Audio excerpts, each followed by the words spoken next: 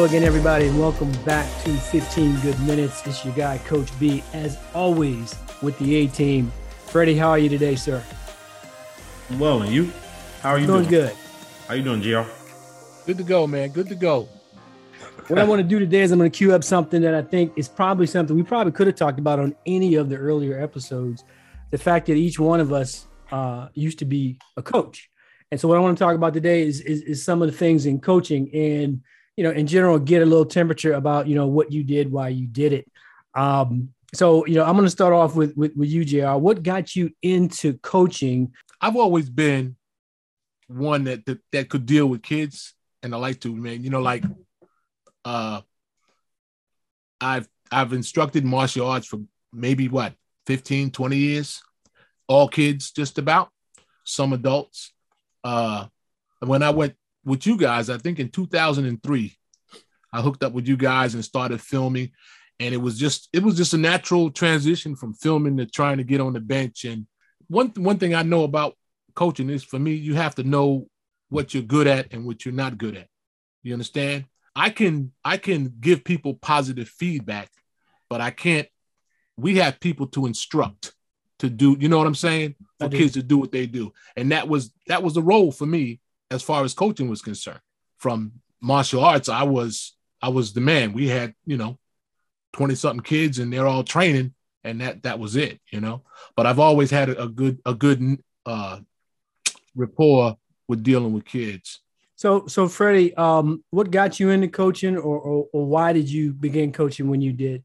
Two main reasons was one, moving to Virginia in 2006, just being new to the area, didn't have family or what have you. I took coaching as one, as a part to introduce myself to my local community, and I love the game of football, period. So I think those two elements meshed well with ultimately what I was doing, and three, just wanting to try to help and mentor young men. You have the element of the kid, on the field or court, whatever sport it is, and then you have the element in the classroom, and then you have the element at home, and those are three different dynamics that all impacts one individual. And so I was trying to at least try to bridge the gap between those three. You'll find that resonates with a lot of coaches in terms of why they do what they do, and giving back to society. I mean, for me, what got me into coaching was in the early 90s, I was coaching, an intramural team for work. And I liked it. And I think I took it more seriously than they wanted me to, because I was calling practices. Mind you, this is an intramural league. When we showed up at games, I was suited and booted. I had a trainer. I had our games filmed. So when we came in, it was like, what the hell's going on? But while I was doing it, out of the 3 years we were there, we won 2 titles. And that meant a lot to me. And then one of the guys that I was coaching was like, man, you should look into this. I was like, I don't know if I have that. So I still like to do it. And back then faxes were big. They didn't have all these texts and stuff. So it was all fax machines. So I sent a fax to about 10 different schools, said, hey, I'd like to, come on your staff and be a coach. I had no experience. I got one response back, from Mark Sewell, turned out to be my mentor. And he said, I want you to come here to Centerville. We're going to do the interview on the court. And we did the interview while we played pickup. And he showed me the ropes. He's the one, Freddie, that introduced me to University of North Carolina. That's how that became my mentor school. We would go down there. We spent time down there with Coach Smith. We spent time down there with his staff. That's where I met, Vince Carter and Anton Jameson and that group. So that's when I really got into loving Carolina, because they were actually helping me develop as a coach. And I still have relationships with quite a few of them. So that's kind of what got me into that. I'm going to pivot and go back to you, Freddie, and say, how long did you coach? And do you have any one or two favorite moments from when you did coach? I coached from 2006 all the way through when did I move here? I think probably 2019. And so one of the biggest moments was There was a kid, and I was the head coach, and I would always go around and look at the individual drills and how we're doing things. And so I was one of the kids. I thought he was very talented. He just needed additional tutelage. And so it was a play. I was showing him how to, when the ball is in the air, how to defend it. One-on-one, the ball is in the air. And I showed him how to turn his hips, how to look back and reach up. He ended up intercepting the ball during the game, which I had went over it with him in practice all week. Now, we still ended up losing the game, but what I showed him in practice, he did it and executed it in the game, and that gave him more confidence to for the next year. He was a bigger part of our program. Probably the second biggest moment is we were playing, I think, Good Counsel. Gonzaga was playing Good Counsel. It was a Friday night, and all we had to do is win, and we were in the playoffs.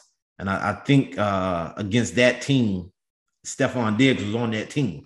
It was just that playoff atmosphere and the coaches, because Good Counsel, they were the team to beat at the time in the conference.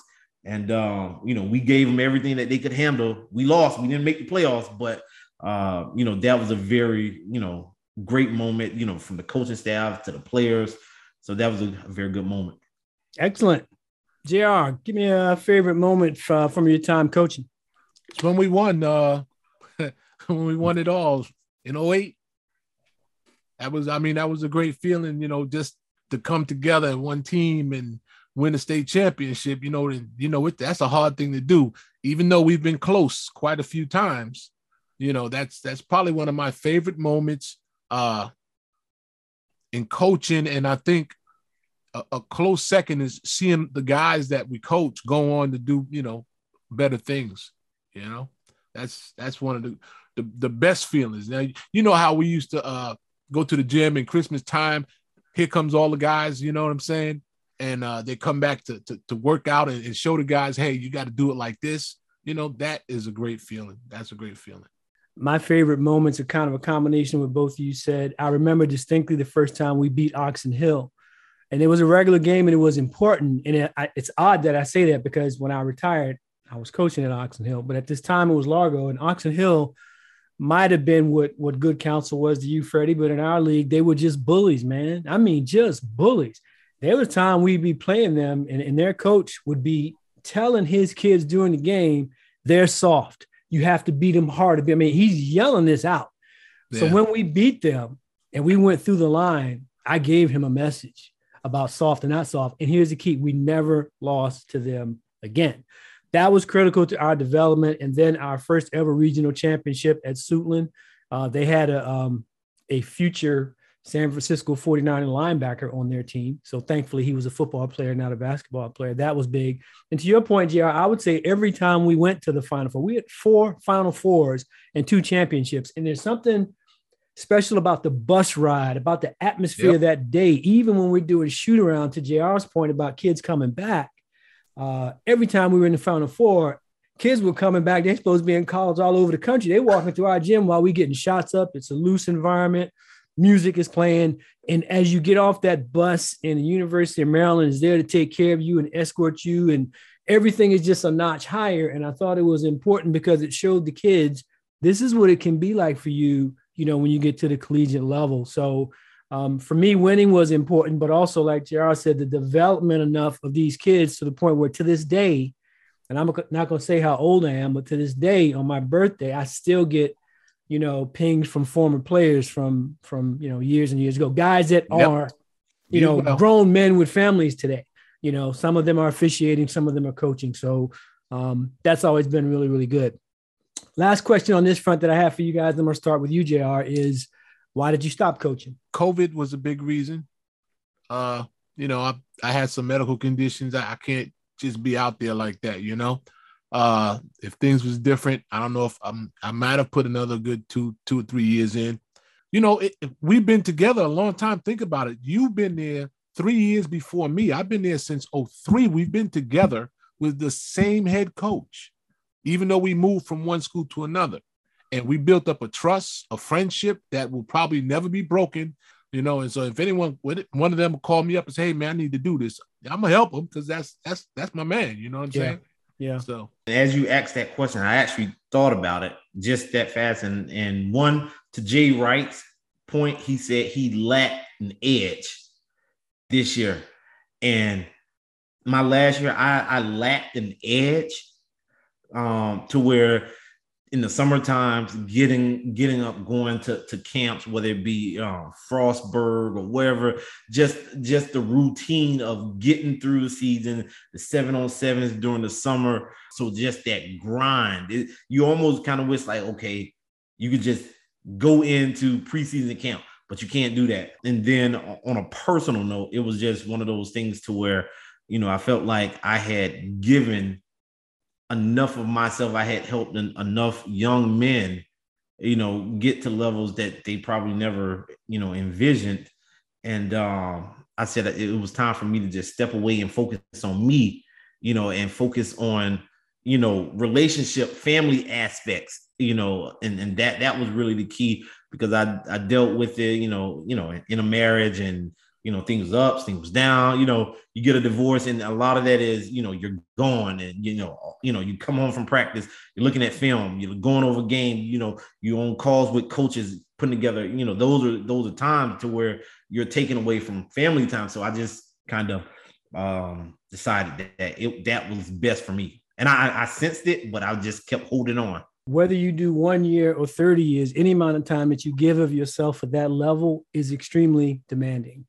And to Freddie's point, I'll start there and kind of work my way back. It's not for everybody. It really isn't. It is a major, at least, and again, for the three of us, we did it at the high school varsity level. It's a major commitment. It's not just the time that you're in practice or doing these other things. It's the meetings afterwards. It's the 10 p.m. phone call. It's the idea. It's getting online. It's doing scouting. It will consume you. It consumed me anyway, 7 days a week. I would say, you know, starting around Labor Day, once we got back into school, all the way through that last game of the season in March. I personally gave it up because for me, the kid it's a different type of kid now, and that's not good for me. There's an air of expectancy that I saw from the kids that I didn't think was earned. In my world, you know, I'm not handing out jerseys. You're going to earn that jersey. But I started seeing, Freddie, like maybe in the last 3 years, kids were coming in like, hey, I'm here. What do you got for me? I'm like, man, get the hell out of here. You know, no one, there's no work ethic anymore. And I probably blame the parents more than anyone, but I found that the kids were coming in with their hand out instead of coming in like they were in 2000, 2001 saying, what I got to do? I'll run that extra suicide. Little things, Freddie, like if practice was at 3:00 in the old days, when I come in the gym at 3, kids are sweating already. They done been there 15 minutes ready to go.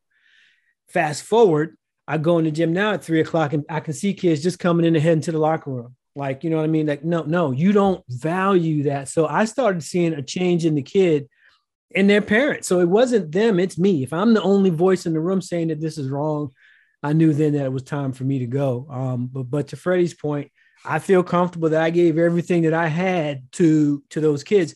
I still live vicariously through a lot of friends that still coach. You know, Coach Howard is still going out there getting it in. Coach Ward is getting it in. My good buddy, Coach Sherm out of Chapelgate are getting it in. So when I want to get my fix, I start bugging those guys. You know, maybe I can go to their practices, go to their games, etc. But you feel I felt a sense of relief, you know, once I was done. When I was in, I was all in. But once I got out, it was a load off. So I will say on behalf of, you know, all the kids, all the lives that you two guys touched, you know, the parents, the administrators, thank you, you know, because it is a serious level of effort. To both you guys, I'd like to say thanks a hell of a lot for your time and your energy and the effort that you gave to untold amount of young people. And whether you want to admit it or not, you are responsible for changing an awful lot of lives. So thank you both for that. That's about all we got time for this week. I'm going to leave you with a question of the week that kind of spins into something that Freddie said a moment ago. There's a lot of speculation. Over a week or so ago, Coach Jay Wright hung up the whistle, caught a lot of people off guard. This new era, the way the portal works is a lot more demanding. You look at someone like Coach Wright, all of his kids, most of them were 3-4 year players. That's who he was. That's who Massimino was. That's what Villanova was. If you could weigh in on Twitter at 15 Good Minutes or here on YouTube at 15 Good Minutes, what are your thoughts on the way the transfer portal is used in the NCAA today, specifically for basketball? Good, bad, and different. Do you like it? Don't you like it? So again, with that, we're glad you guys are rocking with us today. We do appreciate the time that you spend listening to us. We're on every major podcast platform as well as YouTube, and we're thankful for the time that you guys spend with us. Gentlemen, that's all I got today. You guys got anything before we break? Not a thing. This show was probably one of my favorite episodes thus far. It was because it was more so from a personal perspective. So this topic was one of my more favorite topics. Just the beginning, buddy. We got more to come. Appreciate that. Thank you very much. We'll see you guys next week. Be good.